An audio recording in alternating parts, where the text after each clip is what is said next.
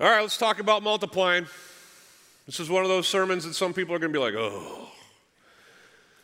But we need to talk about it because it's who we are. We talk about who we are as a church in these terms. We've kind of narrowed it down to these three phrases. We live to glorify God by being disciples who make disciples. Say it with me. Ready? We live to glorify God by being disciples who make disciples. Lots of churches say this, but stop at the second phrase. We live to glorify God by being disciples. Full stop. I'll serve Him with my life. I'll look as much like Jesus as I can. Won't be perfect, but that's my commitment. But if we stop there, we miss the message of Scripture. The message of Scripture is that we live to glorify God. Everything exists for the glory of God. Just so you know, in the end, every knee shall bow, every tongue shall confess that Jesus Christ is Lord. Everybody got that? Okay, that's the truth. And we who have understood that before that time comes are known as disciples. We're Christ's followers, and we live and exist in a world where most people aren't following Christ, and we want to and seek to follow Christ. But our following of Christ must include us being disciple makers. Our replication, our duplication, our multiplication is the truest expression of our discipleship. I spoke here in this same room 12 years ago, 13, I don't remember, but I talked about us being pipes and how God is meant to flow to us and through us to a world that needs Him. It's not meant to terminate with us. We're not ponds, we're rivers. The living water of God is meant to flow into us and out of us to a world that desperately needs it. So listen, you don't have to have a seminary degree or a job at a church to be a discipler. You're a discipler if you're a disciple. It is a part of the DNA that you are meant to rub off on, encourage, and where needed, speak the truth in love to those who need to follow Jesus with you. It's just the deal. Now, we talk about this statement in terms of four major areas, and we've been talking about them throughout this whole series that we call the four. We understand that we need to worship and worship God and Him alone. We need to belong. We talked about that last week, that we need to belong to God and belong to each other in relationships. We need to multiply. We're going to talk about that today. And then the next couple of weeks, we're going to talk about serving Him. But I thought before we got going with multiplication, I'd help us maybe understand how these four things work together with our discipleship. So let me kind of go a little bit further. When you think of worship as the fuel of our discipleship. There's an ebb and flow in life, isn't there? Like we sang earlier in the songs that we sang, it's your breath in our lungs, so we pour out our praise. Anybody sing that one this morning? Some of you weren't here yet, but trust me, we sang it. Anyway, when we breathe, it's ebb and flow. Breathe in, that's the ebb, flow, breathe out. So much of life is that way. We eat in, and then we empty ourselves, and then we eat again. That's not how I wanted that to sound. Anyway, but that's just how it goes. And it's the same way in our spiritual existence. Worship is that breathing in, that taking in of God. It's done in corporate settings. It's done in personal settings. It's done as you're driving to work and your mind is set upon the things of the Lord. You draw Him in, but it's meant to be a draw in and then release out existence. Worship is the fuel of us going and being a part of God's mission in the world. Belonging, then, is the context of our discipleship. If worship is the fuel of our discipleship, belonging is the context. So many of the things that God commands of us in the Scripture can only be realized in relationship. Like, you've got to be in relationship with people deep enough and long enough to where you can love them as God tells us to love, and where you can serve them, and where you can forgive them. You got to be in a relationship to where you can be offended so that you can seek forgiveness and seek reconciliation. Belonging is a context. Then multiplication, like we're going to talk about today, it's just God's greatest hope for our discipleship. It's God's greatest hope. There's other parts of our discipleship, don't get me wrong, I'll preach those, have preached those. There's other areas of life where we can be more and more like Christ. But I believe that God's greatest hope for His disciples, that is, His disciples will make more disciples. In fact, that's the central mission of the church. That's why the church went from, a few hundred the first day of the church to 3,000 plus those few hundred after the first day of the church to thousands and then millions upon millions. It's because disciples didn't just keep it to themselves. Disciples understood that Jesus came so that they could know and so that they could tell others that they might know. It's God's greatest hope for our discipleship, that we'd be useful to him in his mission, that others might know. We're going to talk about service over the next couple weeks, but if worship is the fuel, and if belonging is the context, and if multiplication is God's greatest hope in our discipleship, then service is simply the overflow of our discipleship in these acts or these things that we do that honor those that God loves in the world. Many of those service acts will be done in these gifts that God has given us to function in within his church. But service goes beyond gift. It basically goes to the whole humility and self-sacrifice that God calls us to. It says, I'm going to put God first and others before me. And I'm going to live my life so that others might have and flourish. I'm a servant. We'll talk about that over the next couple weeks. But today I want to talk to you about better multiplication. And the question I want us to answer today is, why should the church multiply? And there's a myriad of ways that we could tackle this, but I'm just going to, for the sake of time, kind of summarize with three. The three reasons today that I think we should multiply as a church and that the church should, for the last 2,000 years, have that as its mission is because multiplication is what Jesus did.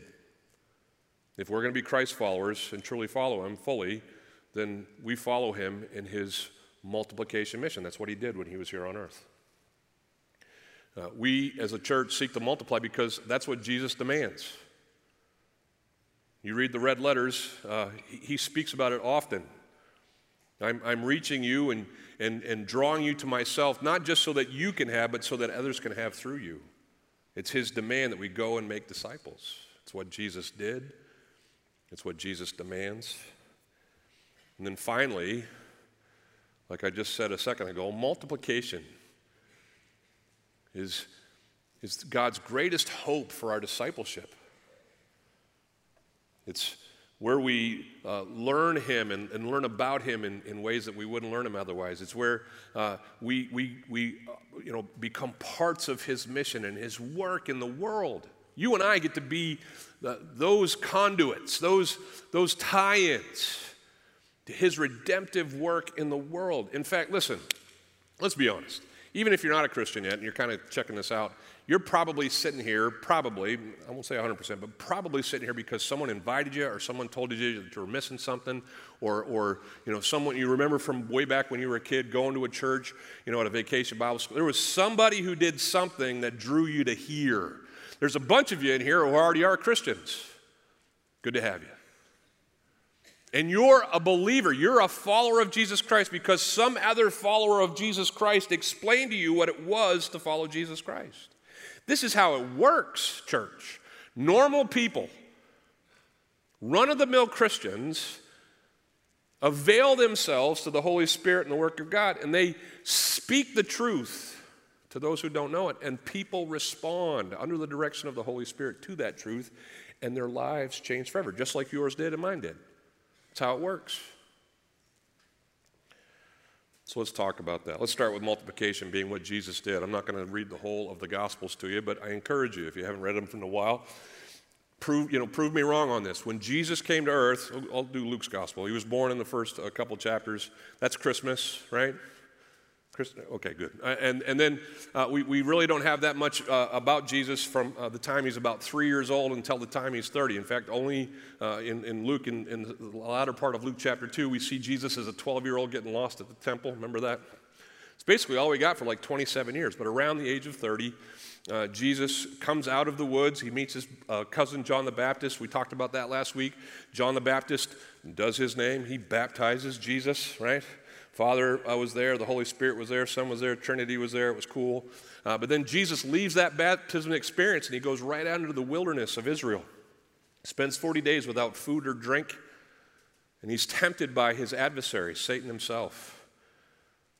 It's a stealing process, a testing time for the Son of God. He passes with flying colors. And he comes out of that fasting and testing time, and he comes back to Galilee. Doesn't go to Rome or even Jerusalem where the government seats were. He doesn't head off to some Pharisee, some seminary of the time to be able to learn things. He just heads to Galilee. And what does he do? He starts talking to people. He starts hanging out.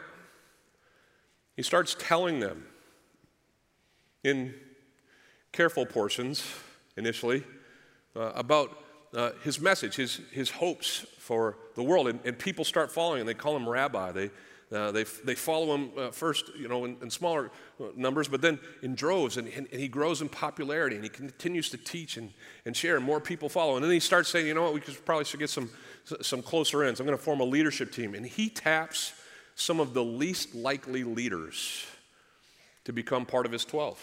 I mean, if you and I are forming the 12, we're not picking his guys. He picks fishermen. No, if you like the fish, that's not bad. Anyway, but he doesn't go for the obvious choices.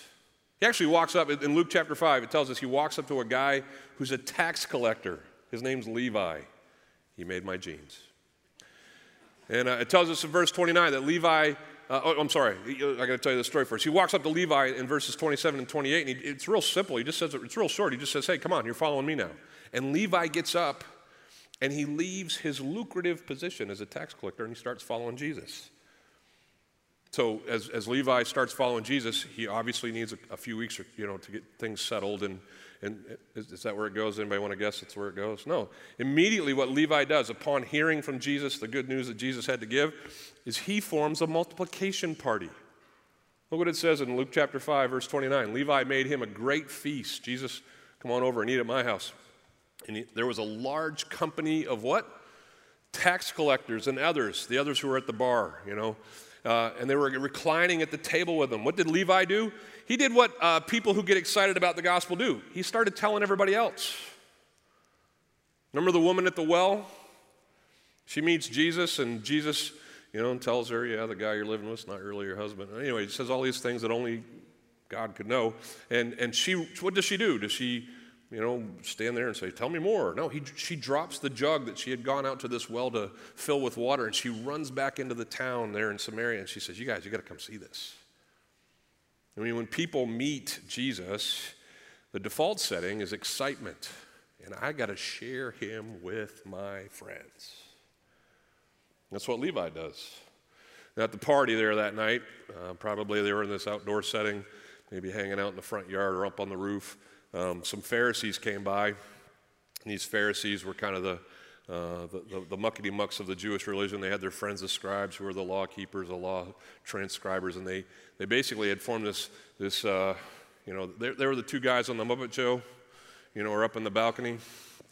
So you got to be old enough, but they were basically just watching this party and saying, this is terrible, this is wrong, and finally they, after commiserating with each other, apparently decided they were going to confront the disciples. Maybe they had known them from their hometowns or whatever, and so they went up to the disciples, some of the disciples, and they said, why do you guys eat and drink with tax collectors and sinners? Because this was so foreign to the Jewish faith. The Jewish faith was all about consecration and not becoming unclean. And so you could do that in lots of ways, but certainly one of the ways you could do that was hang out with people who lived unclean.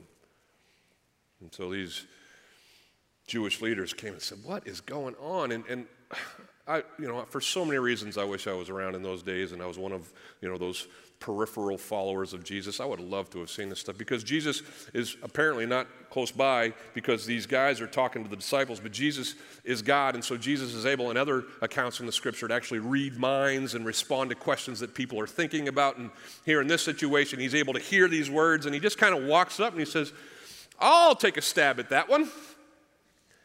I'd love to answer that question that you're not asking me. And Jesus answers them and said, those who are well have no need of a physician, but those who are sick, they need my help. He says, I have not come to call the righteous, and I don't know if he's doing this as he's speaking to the Pharisees, giving a little, I haven't been called to come to those who don't see their need, who think that they're righteous in themselves. I've come and I've been called to the sinners, to the ones who know they have a need. Like these tax collectors and the others. And I'm here to draw them to repentance. I mean, it's early in Christ's story, and he's already making it very clear, this is my mission. You can read the rest of the book of Luke. It basically follows that whole theme. He just keeps going over and over again to different groups of people, sometimes massive groups, sometimes households. He talks to that woman at the well and a Roman centurion. He talks to all these unlikelies, and he shares the good news with them. And those people follow him. It's like every day, that's what he's about. I mean, sure, he feeds people and he heals people and he teaches, but in all of those things, his central hope, and it's certainly one of his hopes in all of it, is that more and more people would know and follow him. He sends his followers, his close-ins, out 2 by 2 so that they could get some practice doing this for themselves. And he does it all the way up until his last week of life. He's hanging out in a local town as he's a week away from his cross. And he comes into this one town, and he's celebrated at this time of his life as a celebrity. Everybody surrounds him, just wants to be near him, just to talk to him, would love to have him to lunch. But he's walking through this one town, he looks up at a tree, and there's another tax collector. He had a thing for tax collectors, what can I say? And this guy's name is Zacchaeus. He was a wee little man. And he's up in this tree, and if you know the story, you know what happened. Jesus, hundreds, if not thousands of people are around him, and he looks up in the tree and he says, you, me, lunch. And that's what happens. And you can read there in Luke chapter 19 the story of Luke and Jesus' interaction. And Zacchaeus and Jesus' action. And Zacchaeus says to Jesus, hey, I get it. I've been wrong. I want to repent. As a sign of my repentance, I want to pay back everything that I've stolen from people, because that's what tax collectors did. And I want to go beyond that. The grace that's been shown me, I want to show that grace in my response. And Jesus says, he gets it. I'm paraphrasing. And then he, as just a matter of reminder, tells all that were with him. This is the point. Because he says, for the Son of Man has come to seek and to save the lost. So multiplication is what Jesus did. Now here's why that's important to us. Because as Christ followers, we are committed in life to doing what Jesus did and still does, or hopes to see done through us in life. And so if we're going to emulate Christ, certainly we want to, as it tells us in Philippians chapter 2, we want to empty ourselves. We want to be humble. As we see his life on display, we want to turn the other cheek as he taught us to do and as he did himself. We want to do the things that Jesus did. Some of us, certain areas of Jesus' life, they're, by God's grace, easier for us to emulate. But all of us have been called as Christ followers to do all that Jesus did. So that includes multiplication. If Christ made it his mission to reach the lost, and he did, then it's our mission too. Now, becoming like Christ requires discipline. It's going to be 2 steps, or what was Paul Abdul's song? 2 steps forward, 2 steps back. Is that what it was? Opposites attract, something like that. I don't know. We're gonna kind of stumble forward in this whole becoming like Christ thing, is what I'm trying to say. I'll give you an example. Of course, I'm about to preach on sharing our faith, and so God gives me, a softball. He just lobs one in there on Friday morning. I golf with a bunch of guys here from our church. It's one of my fellowship times. And so we got together. I'm about to tee off at the first tee at the golf course that we play here. And there's 3 of us. We usually golf with 4, but we couldn't find a 4th. And so there's 3 of us, which is fine. We'll get done quicker. I can get on with the rest of my day. It's perfect. And so we're standing there about to swing our golf clubs, and all of a sudden one of the employees from the golf course rides up with another gentleman. He's got clubs, and the guy from the golf course says, hey, this guy's a single. It's going to mess up the whole run of things if we let him play by himself. Can he play with you? And the earthly answer to that question is no. If I had wanted him to play with us, I would have called him. I don't know who he is, but has anybody been there? Anybody ever, you're like sitting at a place to eat and someone says, is anybody sitting in this chair? Some of you have lied and said yes. Just because you didn't want them to take the chair. I want the whole table. The human condition says, no, you can't golf with us. Find some friends. I'm just being honest, right? But thankfully, in this situation, the Christ in me trumped the Mark in me, and I said these words before I knew they were coming out of my mouth. Sure, he can play. Now, just to be honest with you, anytime you've invited a stranger into your circle, it's awkward for the first little bit, right? You're trying to get to know each other, and you're kind of judging. You're not supposed to judge, but you're kind of judging each other. I hope he's a good golfer. Oh, I guess he's okay. Anyway, so 2 or 3 holes of that. And then the Holy Spirit starts breaking through in that experience with me, and he starts saying, hey, is it possible that maybe I arranged this hostage situation for you, right? I mean, for the next 4 hours, you're going to have this guy. You're talking about it on Sunday. Maybe you should share your faith with this guy. So 2 more holes, and I stood on the tee, and I said, hey, man, you go to church? He says, no, I don't go to church. And I says, well, we all do, and I'll tell you this right now, don't go to our church. The preacher is horrible. That's what I said to the guy. Thinking this would kind of be my ha-ha funny way to get in there. And he said, yeah, I heard that. The guy I'm riding with already told me. So we laughed, hit our shots, and we kept going. Hole after hole, hour after hour, hanging out, getting to know this guy, laughing, joking. On the 16th hole, I had a phone call. It was a work call. It kind of distracted me.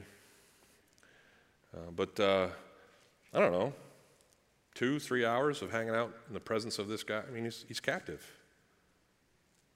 And what I wish I could tell you is right after I told the joke about me being a pastor, I being the older Christian, the more mature Christian, the paid Christian, saw the door open and I launched and I started sharing, the things that I've been taught about sharing my faith. And I asked all the diagnostic questions, and I got this guy talking about his life and his needs. And I wish I could tell you that I addressed all those needs with scripture and verses. And I explained the gospel to him to the point where when we got to the 18th hole, the 4 of us knelt around the pin and held hands on this green as my new friend put his faith in Jesus Christ. It didn't happen that way. Didn't happen that way. Because once again, I, the follower of God, took the opportunity of God and just punted. I think I said something like this on the 18th hole. Well, if you ever do want to go to church, we're right up there on Kingsway. That was it. I got in my car and drove off after picking it up from the place it was being fixed, and just, in the silence of those moments, just communed with my Heavenly Father. And he's so gracious. Isn't he gracious? He's so good to you. He's not, he doesn't, as I pray and listen to him, doesn't yell at me, dummy. Are you serious? I mean, I know you're supposed to be a fisherman. I called you to be a fisherman. I had that fish jump in a golf cart for you. But, hey, Mark, I need you to be ready for those opportunities. Here's why I didn't. Can I tell you why I didn't? I was busy playing golf. That's what I was really about that morning. That's what really mattered, the score on the next hole. I got distracted by other things. I got excuses for days, just like you do. Here's why.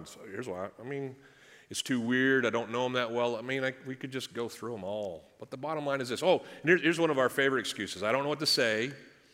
That's one of our favorite excuses. And then I might not close the deal. Like sharing your faith is only good if someone becomes a Christian. Okay, first of all, let me dispel both of those. You know what to say. You don't have to have a degree in theology to know how to say, Jesus came, died, rose again, and he saved my life. How about you? I mean, and listen, it might be confusing. It was confusing to you when you heard it the first time. Certainly you should, if you can, be trained, and we'll try to train you in different avenues and venues here. But you don't have to be a silver tongue to share the gospel. You just have to be willing. And listen, if you're worried about closing the deal, stop that right now. The only one who saves is Jesus. You don't have to arm wrestle or headlock someone into salvation. You just have to be available and talk. And as God gives you opportunity, listen, you might just be the one who plants the seed, the one who waters the seed, the one who cultivates. You might just be a person in the process of this person becoming a follower of Jesus Christ. But whatever your part is to play, play it. Just be available. You may not be like my friend Matt, who has a seeker life group that meets at his house, and he actually actively goes out into the world and meets people at the gym, and he says, you're coming to my house.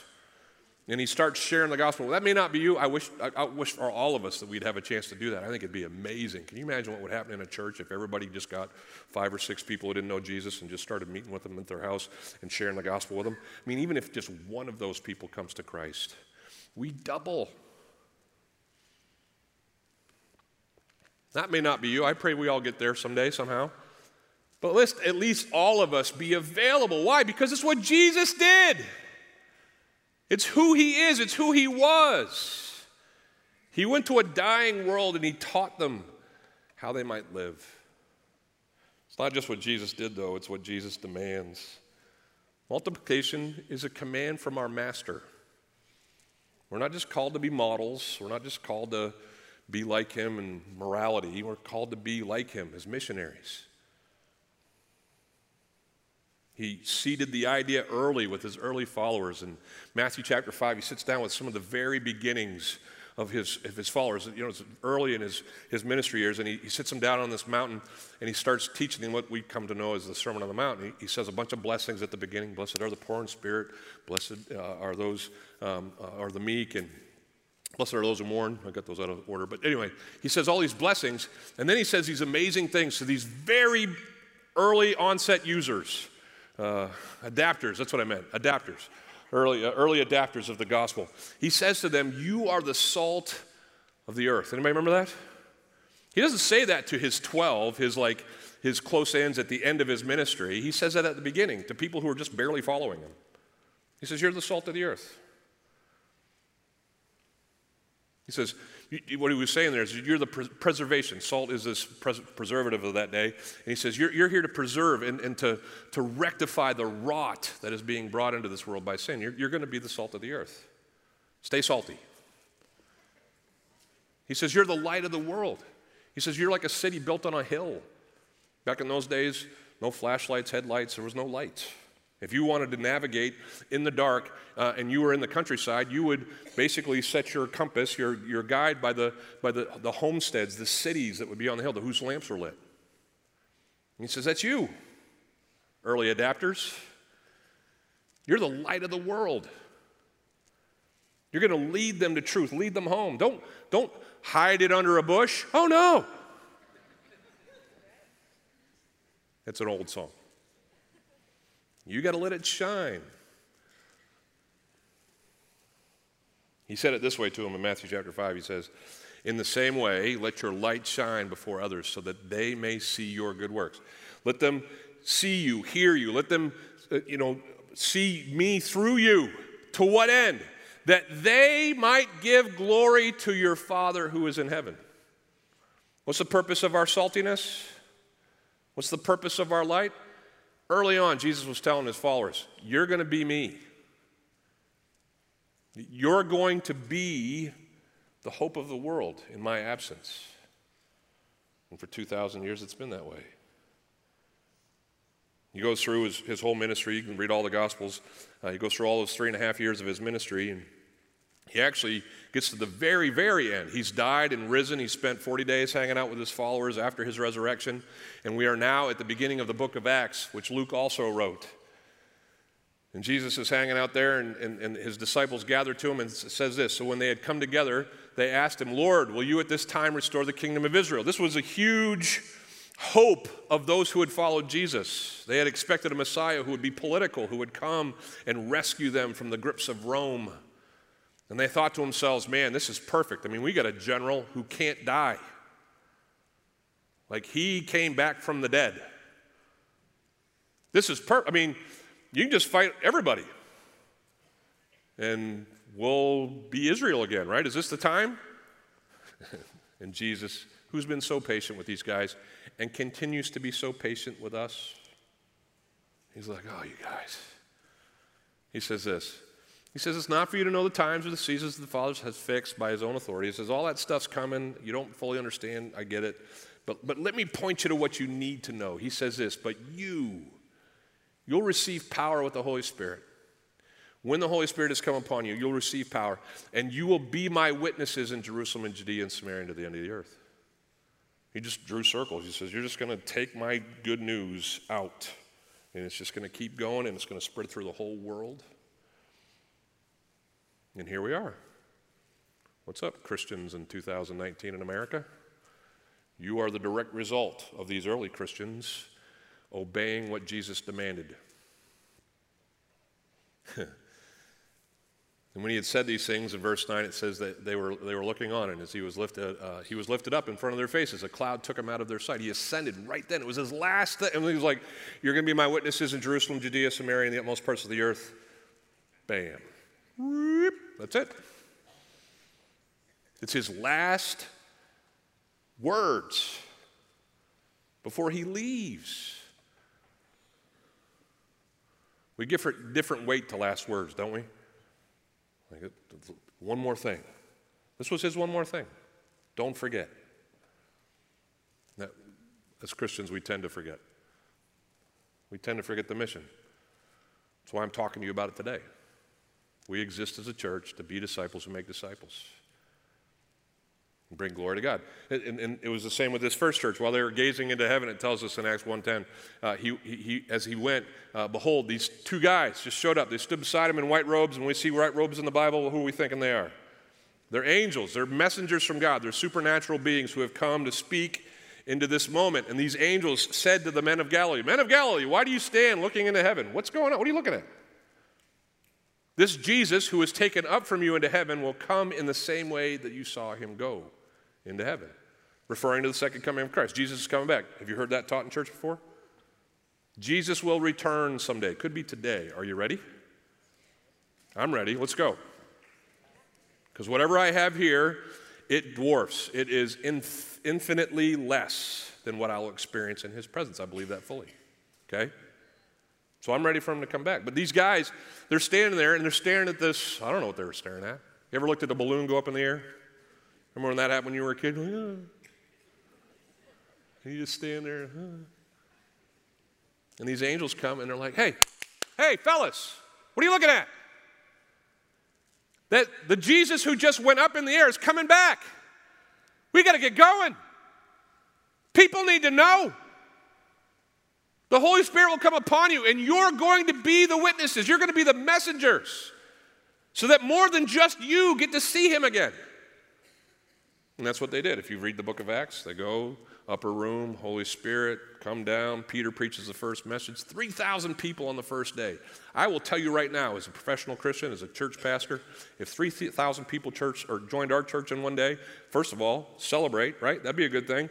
But then panic would be the next thing, just so you know. How are we going to, 300 of you joined life groups, and we were ready for you for the most part, but if 3,000 of you joined life groups in one day, we need more leaders. Most churches would be tempted to say, okay, that's it, it's good, it's enough, it's too many. We've got to assimilate all of these. But the early church said, no, great start. Let's keep going. And it tells us that they never lost the mission. I mean, sure, they devoted themselves, like it tells us at the end of chapter 2, they devoted themselves to the apostles' teaching and the fellowship, the breaking of bread and prayers, that they had awe. Every one of the souls in the church, everyone in the church had this awe, this Levi-like, you got to hear what's happened to me. Many wonders and signs were being done through the apostles, and day by day they attended the temple together, and they broke bread in their homes, and they received food with glad, generous hearts. There's food again. And they praised God, and they had favor with all the people. And what was the result? And the Lord added to their number day by day those who were being saved. This is our hope. That day by day, people that we know and do life with would come to know Jesus Christ. That they'd start their discipleship process. That they would grow to a point where they too would go out and join us in the harvest. You know, if you're a seasoned Christian like me and others in the room, perhaps the excitement, the awe kind of has worn off a little bit. Church is more duty. It's more what I do on Sunday. But it doesn't have to be that way. It shouldn't be that way. We should be like the blind guy in John 9 who Jesus gave sight to. And he just kept bouncing around the streets of his town saying, all I know is I was blind, but now I see. And he came to the Pharisees who said, how is it possible that this man who was blind can see now? And how is it possible that some common carpenter was able to, heal him? And the guy just kept saying, I don't know. That's a great question. I have no idea. But here's the deal. All I know is I was blind, but now I see. And then he asked this question of him, hey, because he was, fresh into his faith, fresh into his following of Jesus. He says, hey, Pharisees, you guys want to follow Jesus too? You want to be his disciples too? They kicked him out of the synagogue. Did it bother the guy? No, because he had this one thing. All I know is I was blind, but now I see. Do you know that? Do you know that you were blind, dead in your trespasses and sins, lost, without hope? But when you found Jesus, doesn't matter if you were 6 or 60, when you found Jesus, you went from being spiritually dead, spiritually blind, to being spiritually alive and able to see. And the same joy I pray that you have in your salvation is the joy that God intends for other people to experience. It just takes his church going out. Because don't forget, multiplication is God's greatest hope for our discipleship.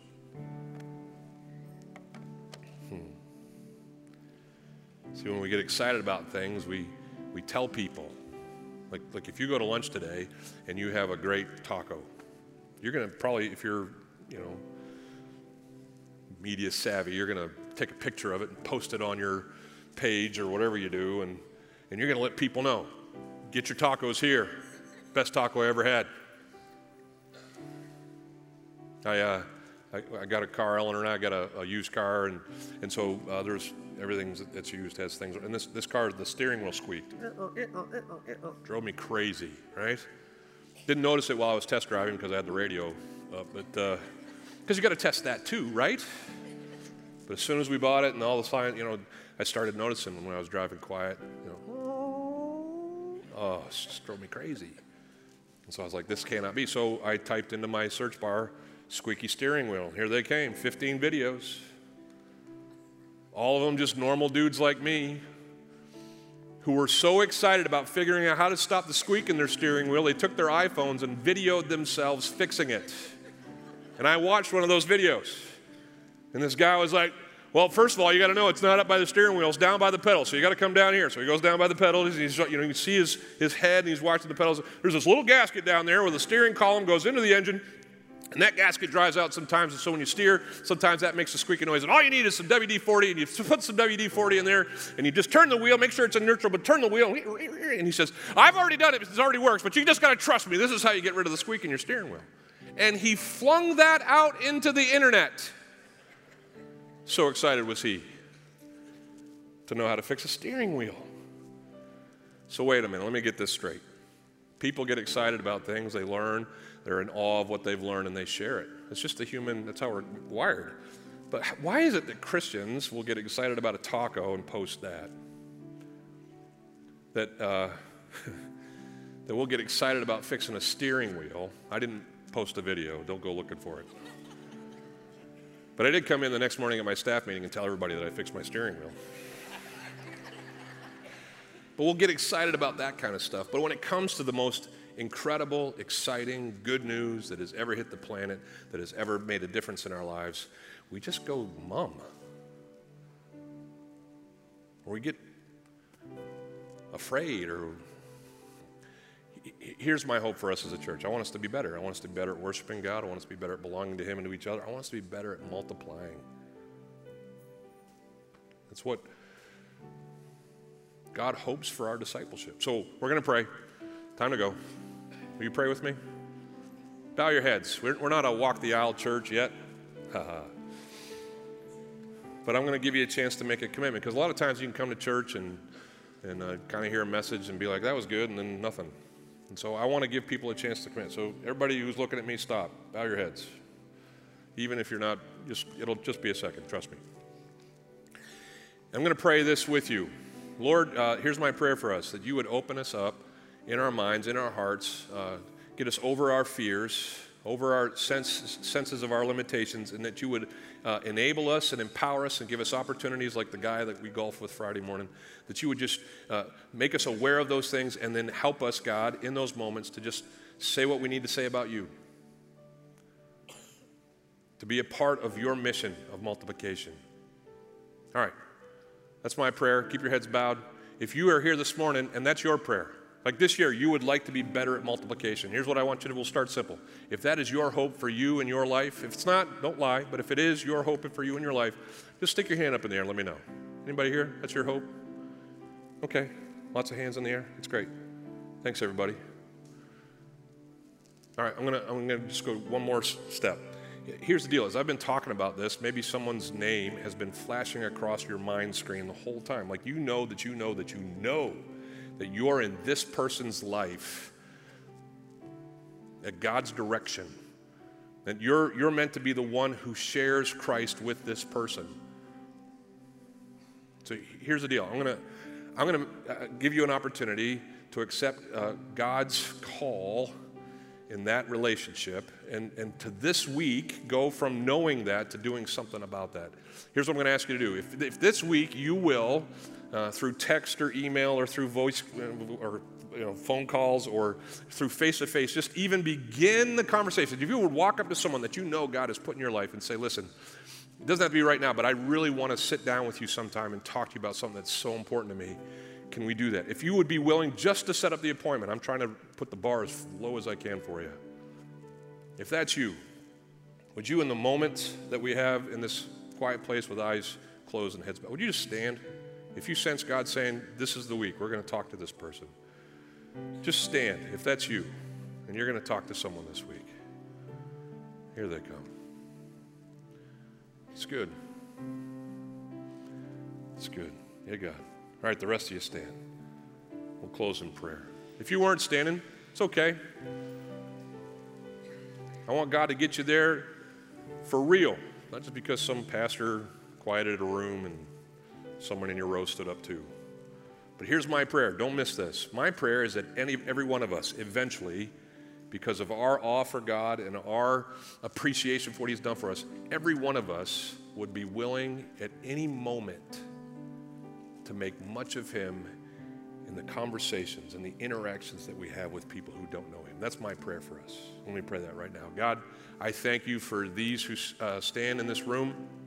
There are many who have known you for a long time and have had opportunities galore to share their faith. And they've understood the joy of that and seeing someone go from darkness to light. There's lots of us in here, though, that have never done that. They don't even begin to know what that looks like or how that would work. But here's what I trust. I trust that as we become more like you, as we seek to be like Christ, we'll understand that being like Christ is being someone who multiplies, being someone who shares the good news like he did. It's what he's asked of us to do. It's what your hope for our discipleship is centered on, and certainly is a big part of us becoming like Christ. So take us from where we are and surprise us. Surprise us with the equivalent of a fourth man in a threesome. Surprise us with the conversations that you might give us, God, as we go through this week. And then just make us ready. Help us to be sensitive and ready. Trusting you for the courage and the words and leaving you with the results. That's my prayer for your church. And I pray it in Jesus' name. Everybody said, amen. Love you guys. May God make us better at multiplying. Go talk to Celestin. He'd love to share with you about Alarm. I'll be over here in the corner. Have a great week as you go.